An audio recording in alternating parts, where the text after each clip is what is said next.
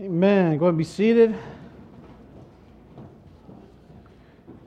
Grab a Bible, phone, iPad, manuscript, whatever it is you use. Going to Mark 14. Goodness.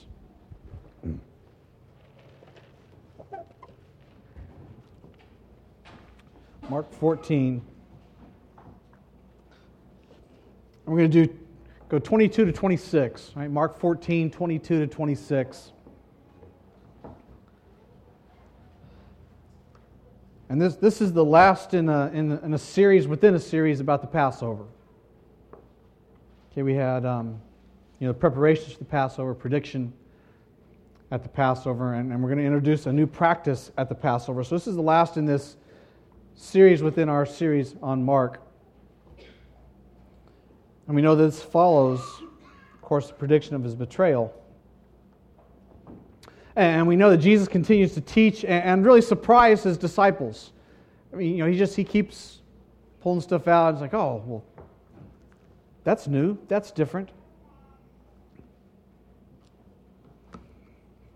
And I'm going to ask you one last time, just like I did 2 weeks ago and last week, mark Psalm 118, because we're going to refer to Psalm 118 just for part of this and several verses within it.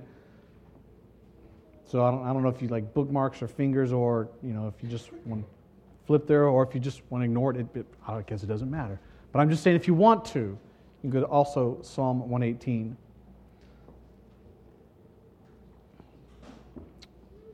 So new practice at the Passover, and really just three things.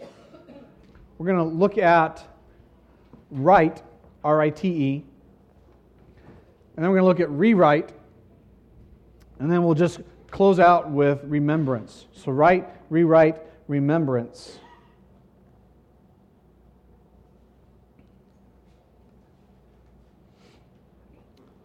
So Mark 14, 22 to 26, we'll read that. It says, while they were eating, he, Jesus, took some bread. After blessing, he broke it, gave it to them, and said, "Take it, this is my body." And when he had taken a cup and given thanks, he gave it to them, and they all drank from it. And he said to them, "This is my blood of the covenant, which is poured out for many. Truly I say to you, I will never again drink of the fruit of the vine until that day when I drink it new in the kingdom of God." So after singing a hymn, they went out to the Mount of Olives. I came across a quote from Thomas Watson. Thomas Watson said this. He said, in these words, and he was actually referring to the Matthew account of the Lord's Supper, but he says, in these words, we have the institution of the Lord's Supper. He said the Greeks call the sacrament a mystery, and there is in it a mystery of wonder and a mystery of mercy. And then he goes on and he quotes Chrysostom, and he says, the celebration of the Lord's Supper, says Chrysostom, is the commemoration of the greatest blessing that ever the world enjoyed. Watson continues, he says, a sacrament is a visible sermon. The Word, and I like this phrase, the Word is a trumpet to proclaim Christ. The sacrament is a glass to represent Him. The Word is a trumpet to proclaim Christ. The sacrament, a glass to represent Him. So the first thing we want to look at is the rites that are involved. And I put up there the A part of verse 22, and we're skipping around just a little bit, and you'll see why. But verse 26, so verse 22a and 26. Because we know that every element of the Passover had significance. There was nothing arbitrary, they all had significance. So as each part of the meal was eaten, and we've talked about this, well, the host took time to explain the symbolism and the spiritual importance, okay, with every part of the meal. Well, the first thing we see are the symbols. The symbols, and I put all of them up there, or at least most of them, because they had bitter herbs. What did the bitter herbs do? They reminded them of their bondage as slaves in Egypt. One of the representations of wine was God's fellowship with the believer in the midst of trial. The stewed fruit, which was, now this sounds pretty appetizing, I know. It was the color and consistency of clay. Yeah, stewed fruit. But it reminded them, this is cool, of the bricks that they had been forced to make when they were in bondage. We know the unleavened bread represented both separation from evil and haste. Right? Remember, they ate it with their sandals on and their walking sticks close by. And the roasted lamb represented redemption. So we had these symbols, but then we also know that they sang the Hallels. Okay, the Hallel Psalms, 113 through 118 at different times. And so they were either sung or chanted antiphonally, like we do with the responsive reading, in connection with the Passover. We know that the first two, 113 and 14, always came after the second cup. And then the remaining four came toward the end of the meal. So it was 115 through 18. Now here's why I want you to go to Psalm 118. Because think about this, all right? We'll look at these verses in Psalm 118, but this is going to be a psalm that they would have sung or recited antiphonally during this meal. Jesus and the disciples would have done the same thing. So look at Psalm 118. And here are some things that they would have chanted or sung. Verse 1, of course, says, "Give thanks to the Lord, for He is good. His loving kindness is everlasting." Verse 6 and 7 says, "The Lord is for me. I will not fear. What can man do to me? The Lord is for me among those who help me. Therefore I will look with satisfaction on those who hate me." Verse 17 and 18, "I will not die but live and tell of the works of the Lord. The Lord has disciplined me severely, but He has not given me over to death." Verse 22 through 24, "The stone which the builders rejected has become the chief cornerstone. This is the Lord's doing. It's marvelous in our eyes. This is the day the Lord has made. Let's rejoice and be glad in it." And then the psalm would close with verse 29, "Give thanks to the Lord, He is good. His loving kindness is everlasting." But can you imagine? Remember, Jesus is taking part of this. He's singing this or chanting these same words. And He's saying, "The Lord is for me among those who help me. Therefore, I'm going to look with favor among those who hate me." What was He hours from? Well, we know He was hours from being tormented and scourged and crucified. It says, "The Lord has disciplined me severely, but He has not given me over to death." And then, of course, the famous passage in 22, that stone that the builders rejected has become the chief cornerstone. So just thinking about those verses in context and in light of what was going on and what was going to happen just resonated so much more with me, and it gained added significance. Because Jesus is singing these things before His suffering and His death. He is singing them before His suffering and death. And again, it's one of those times too when I just have to wonder, like with so many things with Jesus and the disciples, after they were through, after they got a few weeks down the road, or a few months down the road, or a couple of years down the road, how many of these things would come back, and just light bulbs would go off with these guys, and maybe even within a week, after He appeared again, and they said, "Oh, yeah, the last time we saw you in this room, we were eating and singing, and now, oh, I understand a little bit, Lord." So these are the rites they would have observed. But before they get to the songs, and that's why I said we're jumping around, but before they get to the Hallels, Jesus comes along and He gives them some new symbols.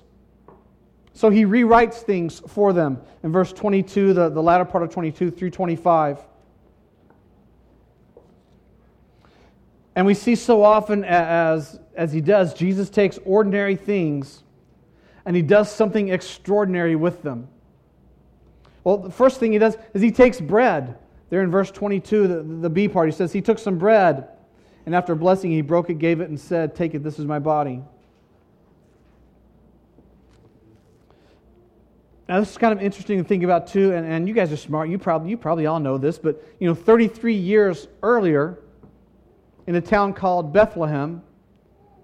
Well, Bethlehem means what? House of bread. The bread of life took on a human body. So coming from the house of bread, the bread of life took on life and took on a human body. And everything Jesus did, He did in that body. He lived, He preached, He worked miracles, He taught, He would die, be buried, and He'd rise again in that body. And so we have several things related to this idea of bread. First of all, we have what I call a twofold mystery. Because it says Jesus took the bread, He took it and He separated the bread from the common use. And I think it signifies a couple things. First, that God in His eternal decree set Christ apart for the work of our redemption. He was separate. Hebrews 7:26 says He was separate from sinners. So He set Him apart. But then second, setting these things apart from the common elements shows us something important. It shows us that He is not, and understand this, He is not for the common person. That is, someone who isn't outwardly separate and inwardly sanctified by the Spirit. Okay, He is set apart. We are set apart. And we ask, okay, well, why bread? Of all things, why bread? Because of the types that are represented. It is typified in some different ways. In fact, we understand that it prefigured Christ. We know that in 1 Kings 7:48, Christ was typified by the showbread. And in Genesis 14:18, He was typified in the bread that was offered to Abraham by Melchizedek. And over in 1 Kings 19:6, Christ was typified by the cake the angel brought to Elijah as what? As the bread of life. So it prefigured Christ. And I think it's great because bread has some interesting properties when you just get really basic about it. Remember me, I'm a very basic, very simple person. I like simple. So as the bread of life, John 6:48 tells us, Jesus is the bread of life. So as the bread of life, there are similarities between Jesus and bread. Well, that's kind of logical. You think, well, duh, Pastor Kevin. Well, it is. But think about this, because bread is what? Bread is useful. If I don't know, try existing without, if that's all you have to eat, try existing without bread. There's no subsisting without it. There's no subsisting without Christ. Partaking of Him gives what? John 6:57 says, partaking of Him gives life. Bread's useful. Bread is satisfying. If you're hungry and someone shows you a nice picture, does that take care of it? If you're hungry and someone plays you a nice song, I'm hungry, well, let me play a song for you. That's not going to help me. No. Those don't satisfy. Christ satisfies.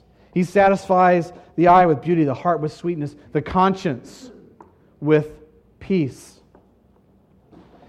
So bread's useful, bread's satisfying, bread is strengthening. In fact, Psalm 104:15 says, bread which strengthens man's heart. What does Christ do? He transmits strength and supports us against temptations and for doing, working, and even suffering. Okay, He gives us strength in our trials, and He gives us strength in our temptations, and He gives us strength in our working. And it says, even as He has suffered, He was still thankful. Because it says He took the bread and He gave thanks. He says after a blessing, He gave thanks that God the Father had in the infinite riches of His grace, given His Son to expiate the sins of the world. And again, think about this. If Jesus broke the bread and thanked God for it, understanding what was coming, if He gave thanks for what was to come, how much more should we, who have these signs and seals of our redemption, be thankful? I mean, Christ was thankful, and He knew where He was going. How much more should we be thankful? He knew He was going to suffer. He knew that there was torment coming. Because again, He foreshadowed it. It said He broke the bread. He broke the bread. It foreshadowed His death and passion with all the torments of His body and soul. And this is something to wrestle with. Isaiah 53:10 said it pleased the Lord to bruise Him. It pleased the Lord to bruise him. Now this is kind of interesting also. We know when spices are bruised, they produce a sweet aroma. When spices, when you crush them or bruise them or do things to them, they produce a sweet aroma. Symbolically, when Christ was bruised on the cross, He sent out a sweet fragrance. And the crucifying of His body was the breaking open of a box of precious ointment which filled heaven and earth with its perfume. Think about that analogy in terms of the what? Of the alabaster box, the alabaster vial that was broken just 2 days before. It was broken and spilled out, and the aroma, because it all came out at one time, that fragrance filled the room. So the breaking filled heaven and earth with its perfume. So we understand there was a mystery and there's some typification, and He gave thanks, and He foreshadowed it in His torment in breaking it. But then He said, take it. He gave it and says, take this and eat it. And we need to understand that the words are permissive, but they're also authoritative. He didn't say, take, eat, if you feel like it. Or, would you please do this when you have time? No, it says He broke the bread and He gave it and He said, take this. And it's an imperative. It's not a suggestion. It's an imperative. He says, take this and eat it. It's the same language we find over 1 Corinthians 11:28. It says, a man must examine himself, and in so doing, he is to eat of the bread and drink of the cup. That's an imperative. Okay, you are to be doing these things. The language is really, it's almost of a king saying it this way. It's almost like a king saying, let it be enacted. Let it be done. Okay, let it be enacted. We are compelled and commanded to partake and remember the king's command. Remember the King of Kings. He says, take this. And we understand, at least we understand a little bit of its true worth, I think. Because it's a royal, holy offering to us. And so it should be highly esteemed. Okay, it's a royal, holy offering that should be highly esteemed. Now we understand, especially traditionally, in the eyes of the disciples and Jewish people, when they thought about bread, what's something that came to their mind? I mean, they automatically, they thought of manna.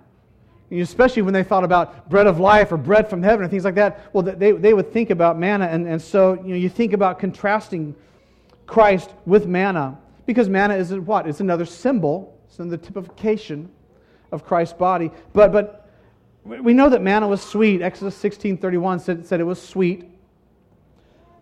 Well, we know that Christ is sweet to a believer's soul. But we also know that manna was food. It wasn't medicine. But we know that Malachi 4:2 tells us that Christ has healing under His wings. We also know that manna was corruptible, and manna ceased when they entered Canaan. But we know that He will never cease, and our souls will take infinite delight in Him. Infinite delight.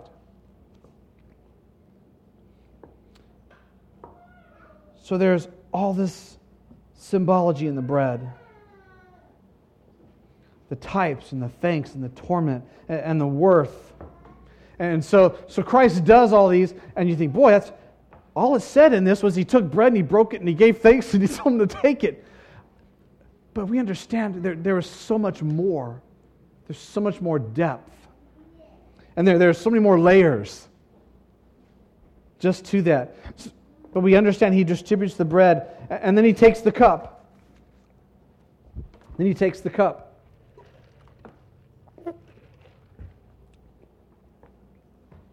Verse 23 through 25 tells about the cup. And Matthew 26:28 adds this to it. Because it says, for this is my blood of the covenant, which is poured out for many. And then Matthew adds this little phrase, but we understand it contextually from the whole thing. But he says, for forgiveness of sins. So we have the cup. Well, what was the cup?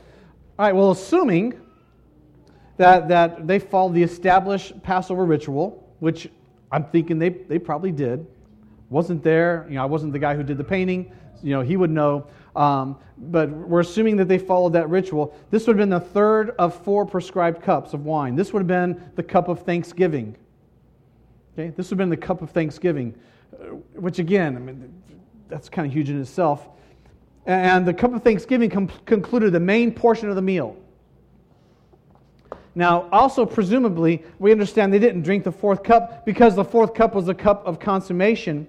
And so its significance with this would lie in the future when Jesus and His followers would be reunited and we get reunited again in His kingdom and fellowship. So again, we understand this is the cup of thanksgiving, the 3rd cup in the ritual. Well, whose cup? Jesus clarifies for him. He says, "This is my blood."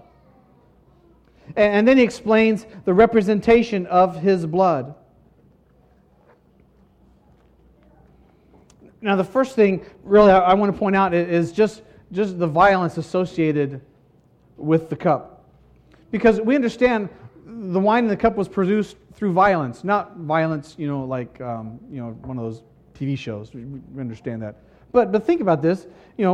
Grapes are picked and they're crushed underfoot, right, to extract juice. Well, Jesus was about to be crushed by the full weight of religious Israel and the might of Rome.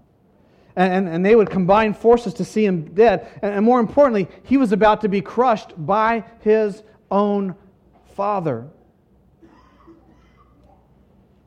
So, whose blood? He says it's my blood, and it's not going to be a pleasant thing.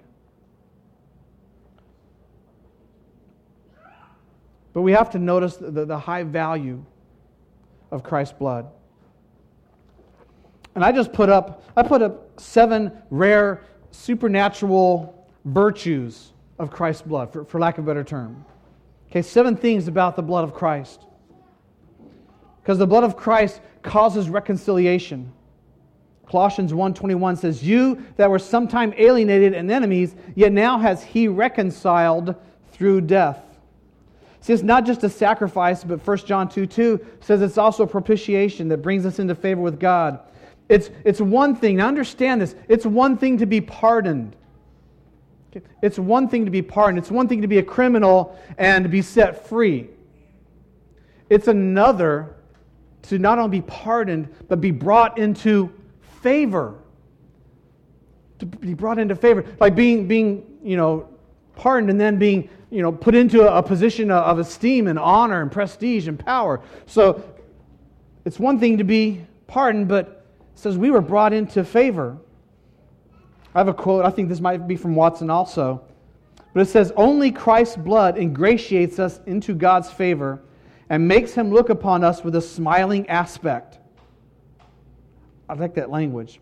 When Christ died, the veil of the temple was rent. This was not without a mystery, to show that through Christ's blood the veil of our sins is rent, which interposed between God and us. So we know it causes reconciliation. We also know John 6:54 says it quickens us. It says, "He who eats my flesh, drinks my blood, has eternal life. I will raise him up on the last day." Christ's blood has an elevating power that puts vivacity into us.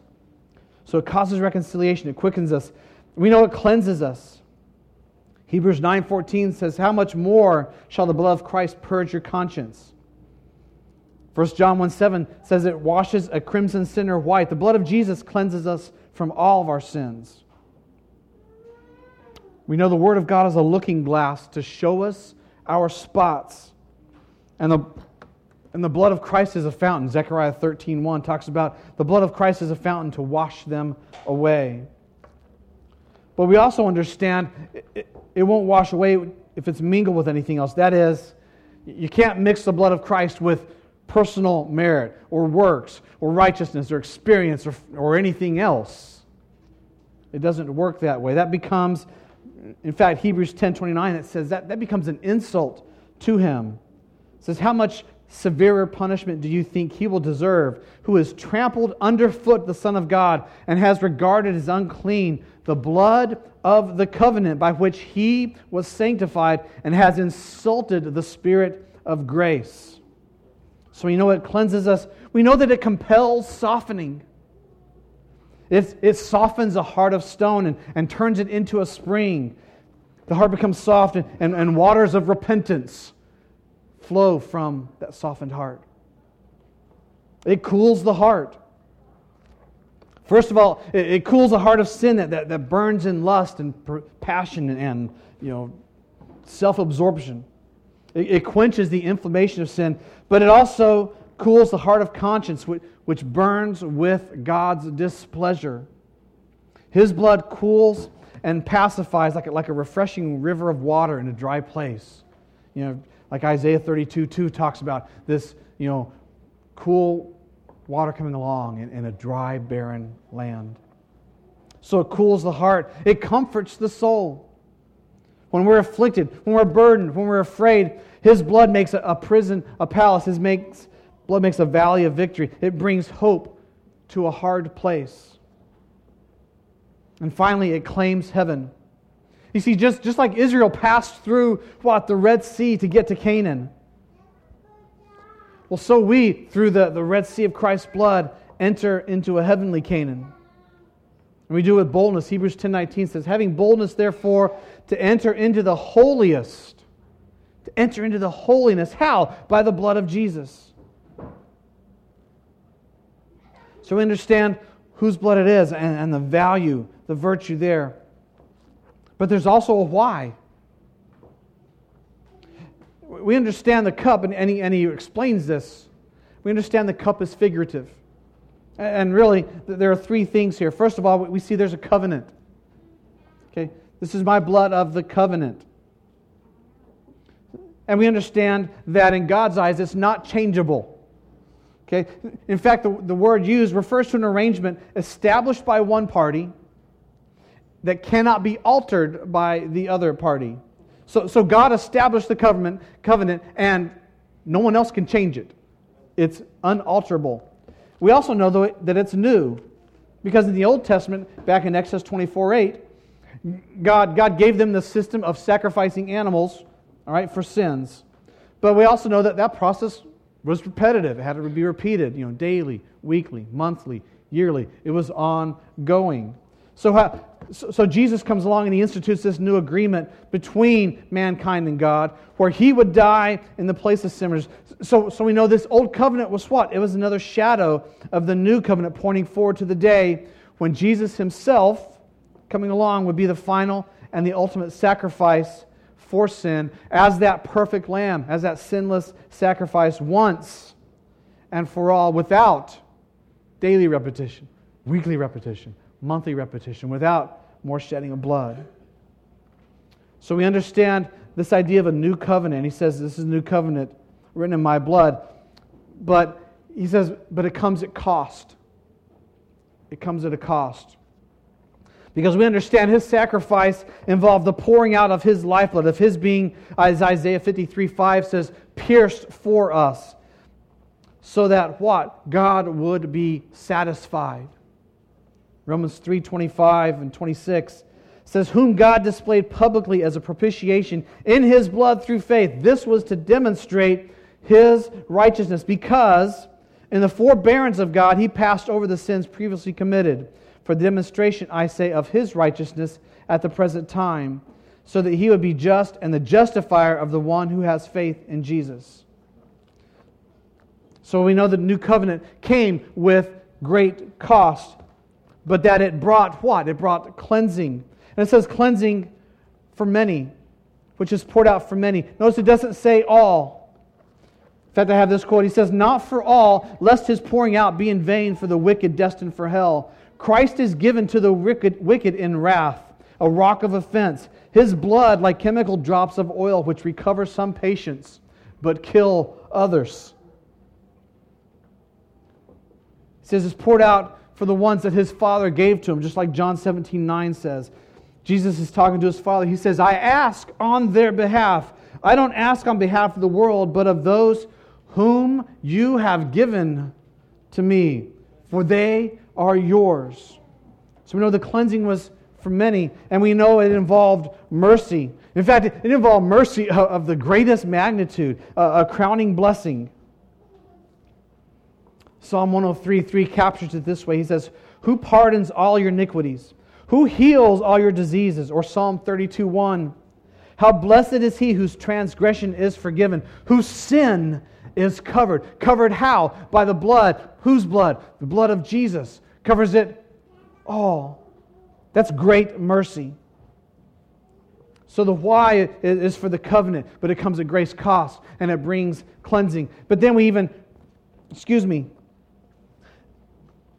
understand under this phrase, remission of sin, it's comprehended all heavenly benediction, justification, adoption, and glory. And in respect of which benefits we may call the Lord's Supper, or as one commentator put it, the feast of the cross.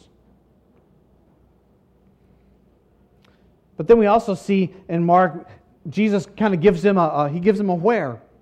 Because he says, I'm not going to drink the cup again until, he gives him a where. When I drink it new.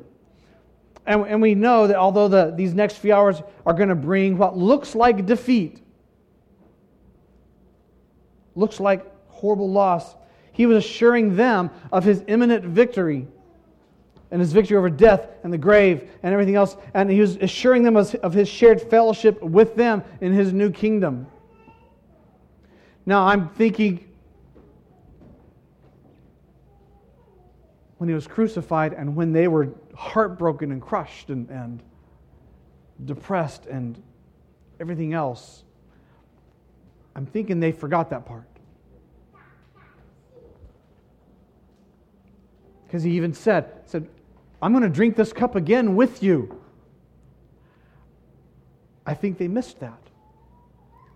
I can't blame them.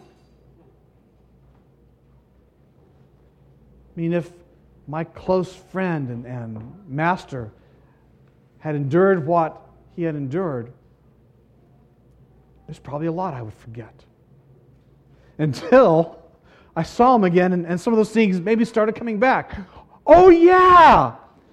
You foreshadowed this. You talked about this. You represented this. You gave this to us. You told us this. In fact, you told us this a few times. I get it. A little bit of it now. But what does he do? He then goes on, after the bread and the cup, he admonishes them to remember all of this. So we have this last section called remembrance. And I know some of you are thinking, well, Mark doesn't put remember in there. I know. That's why we have synoptic gospels and that's why we have all of Scripture. Because to complete the picture, I think it's beneficial and it's critical to just consult Luke and Paul. Because we need to understand the important aspects of our remembering. So, in fact, I put Luke 22:19, 1 Corinthians 11:24 through 26.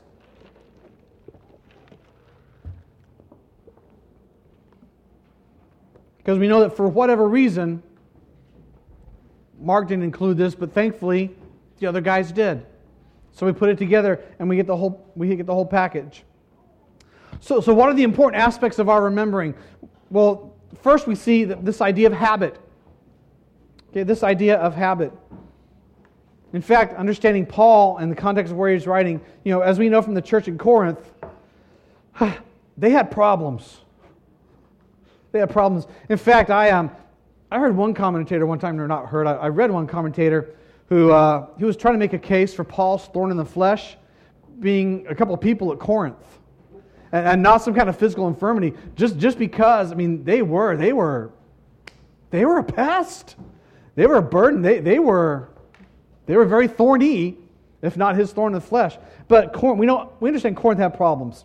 And we know that when it came to the Lord's Supper, that a lot of them were in the habit of not treating the sacred meal the right way. We know there was gluttony, and there was drunkenness, and there was division, and there was improper behavior, and there was all kinds of things going on around the Lord's Supper. And Paul said, look, it's affecting you physically. He says, this is why, and he gives them a list, it's affecting you physically, but it's coming from a spiritual condition. He says, your habits are just an outpouring of things from we know this, from your heart. He said, so important aspects of remembering have to do with the heart. And that's why Paul writes about making sure you have the right attitude toward the Lord's Supper and preparing yourself and examining yourself. So how can we prepare our hearts? When we prepare to receive the Lord's Supper, it involves preparing our hearts in many ways. And I think we need to come, and I have 12 different things here about our hearts. But I think we need to come, first of all, with hearts that are self-examining. Hearts that are self-examining. 1 Corinthians 11:28. In fact, the Greek word to examine, this is kind of cool. The word to examine is a metaphor taken from a goldsmith, from a goldsmith who curiously and cautiously tries all of his metals. What's he looking for? He's looking for flaws, blemishes, things that don't belong. So before we come to the table, we're to make a curious and critical trial of ourselves by the Word. So we have self-examining hearts. We're to come with serious hearts. With serious hearts. Well, why would you say that? Well, because some people don't take it seriously. Some people just treat it as another, well, yeah, I'm going to get my little cup of juice and my little wafer thing, and okay, can we move on because, it's almost 12. He says, no, you need to come with serious hearts, not lightly. Not like the guy who wasn't dressed right for the king's feast over in Matthew 22:11. He says, hey, take him out. He doesn't need to be here. We need to come with serious hearts. We need to come with understanding hearts, simply having a measure of understanding about the sacrament. I mean, don't just take it because someone's passing something by your way. We need to have a measure of understanding.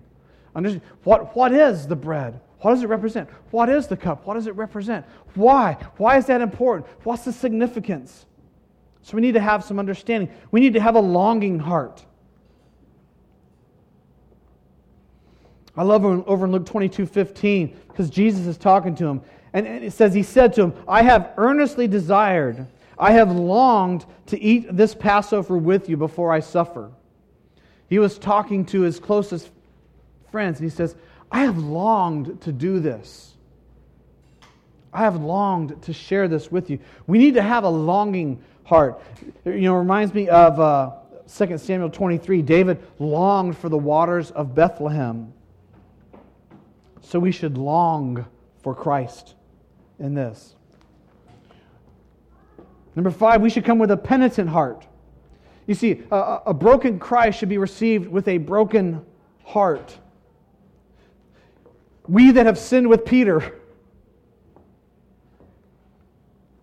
how have we betrayed him? We betray in different ways. We that have sinned with Peter should weep with Peter.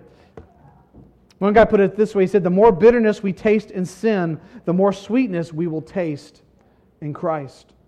So we need to come with penitent hearts. We need to come with sincere hearts.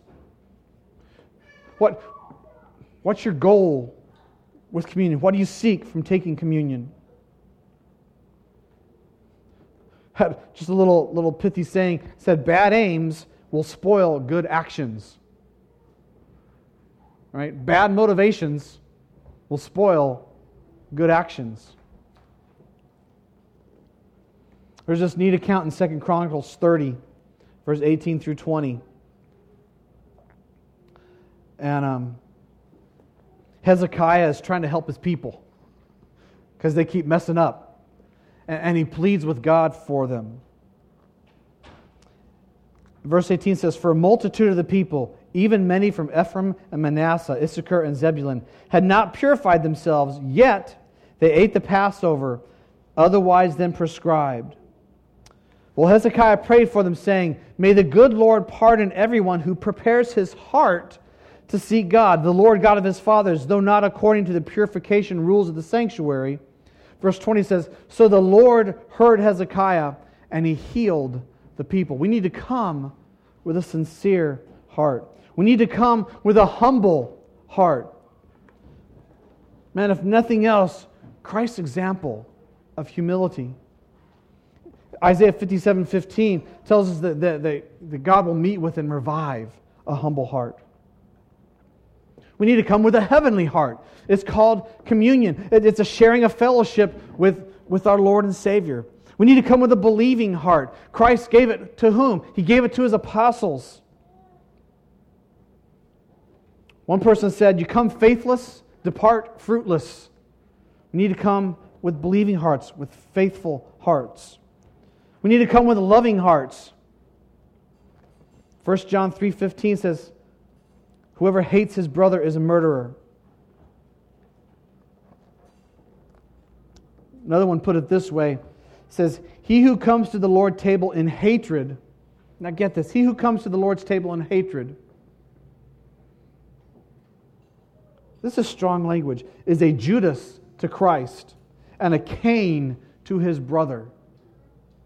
What benefit can he receive at the sacrament whose heart is poisoned with malice? Paul would say it this way, did you thus learn Christ? Did you get that from me? No, you didn't get that from me. He says, Christ puts out the fire of contention. He kindles the fire of love and fellowship within us. We need to come with loving hearts. We need to come with praying hearts. 1 Timothy 4:5 tells us that every ordinance and every creature is sanctified by prayer. So we should pray that God would make the sacrament not only a sign to represent, but also an instrument to convey Christ to us. And finally, we should come with self-denying hearts. That is simply striving to be like the one we remember, striving to be like Christ. Philippians 2:5, we know this passage. But it says, have this attitude, have this mind in yourselves, which was also in whom? Christ Jesus, who, although He existed in the form of God, did not regard equality with God something to be grasped, but He emptied Himself. We know that as the kenosis, taking the form of a bondservant and being made in the likeness of men. Being found in appearance as a man, He humbled Himself by becoming obedient to the point of death, even death on a cross. We need to come to the Lord's Supper with self-denying hearts. And you see, this is what it means to remember. All right, this is what it means to remember. It's not just with right actions, but with right attitude, with the right internal posture, for lack of a better term. That's how we remember. And yes, we remember the brow with its thorny crown. And we remember the blood from His hands and His feet and His sides. We have to remember those things. We remember the burden of sin, and we remember the burial. We remember the bitterness. Lamentations 3:19 talks about, remember my affliction, my wandering, the wormwood and the gall, or the wormwood and the bitterness. But we also remember the blow to death and the grave. And we rejoice, or we should rejoice, in the bold access that we have to the Heavenly Father. And we should rejoice in the boon of being called sons and daughters of God. And so we remember and we rejoice in the many benefits that we receive from His death, burial, and resurrection. And as Paul writes, we boast in that only. Galatians 6:14 says, but may it never be that I would boast except. And did Paul have reason to boast? Yeah. I mean, Paul started churches and made converts and wrote, Scripture and did great things for the cause of Christ. If anyone had any kind of excuse to boast, Paul could have. He says, but I don't want to boast except in the cross of our Lord Jesus Christ, through which the world has been crucified to me, and I to the world. So we have to remember Christ's death as to what? Be conformed to His death.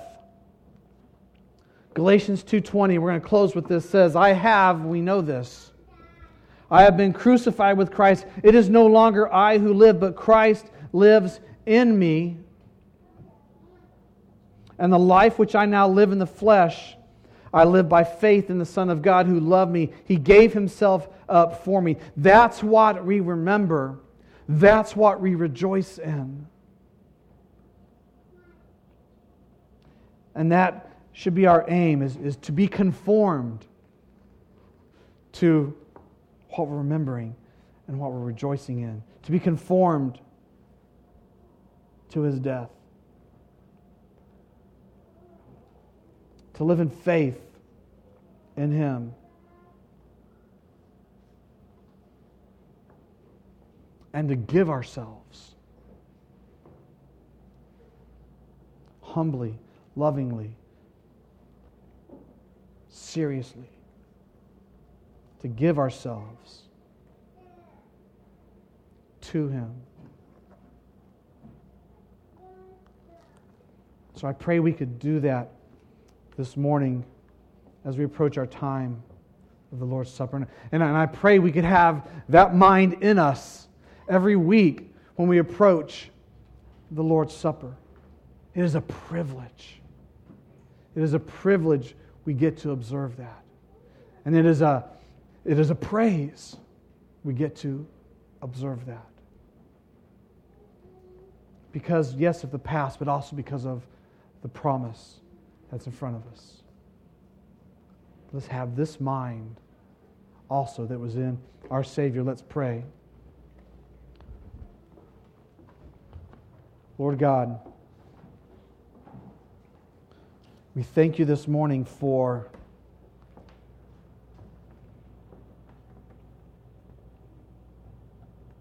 making things new. Lord, You made things new that night with the disciples in that room, observing that meal. And Lord, you make things new for us every day. And Father, may we be grateful for that and humbled by that.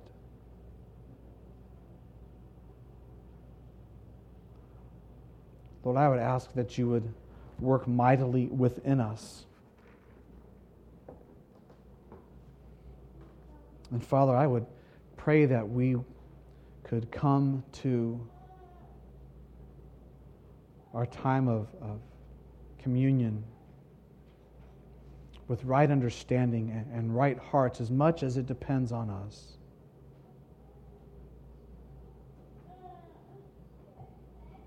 Father, thank You. Lord, we love You, and we ask it all in Jesus' name. Amen.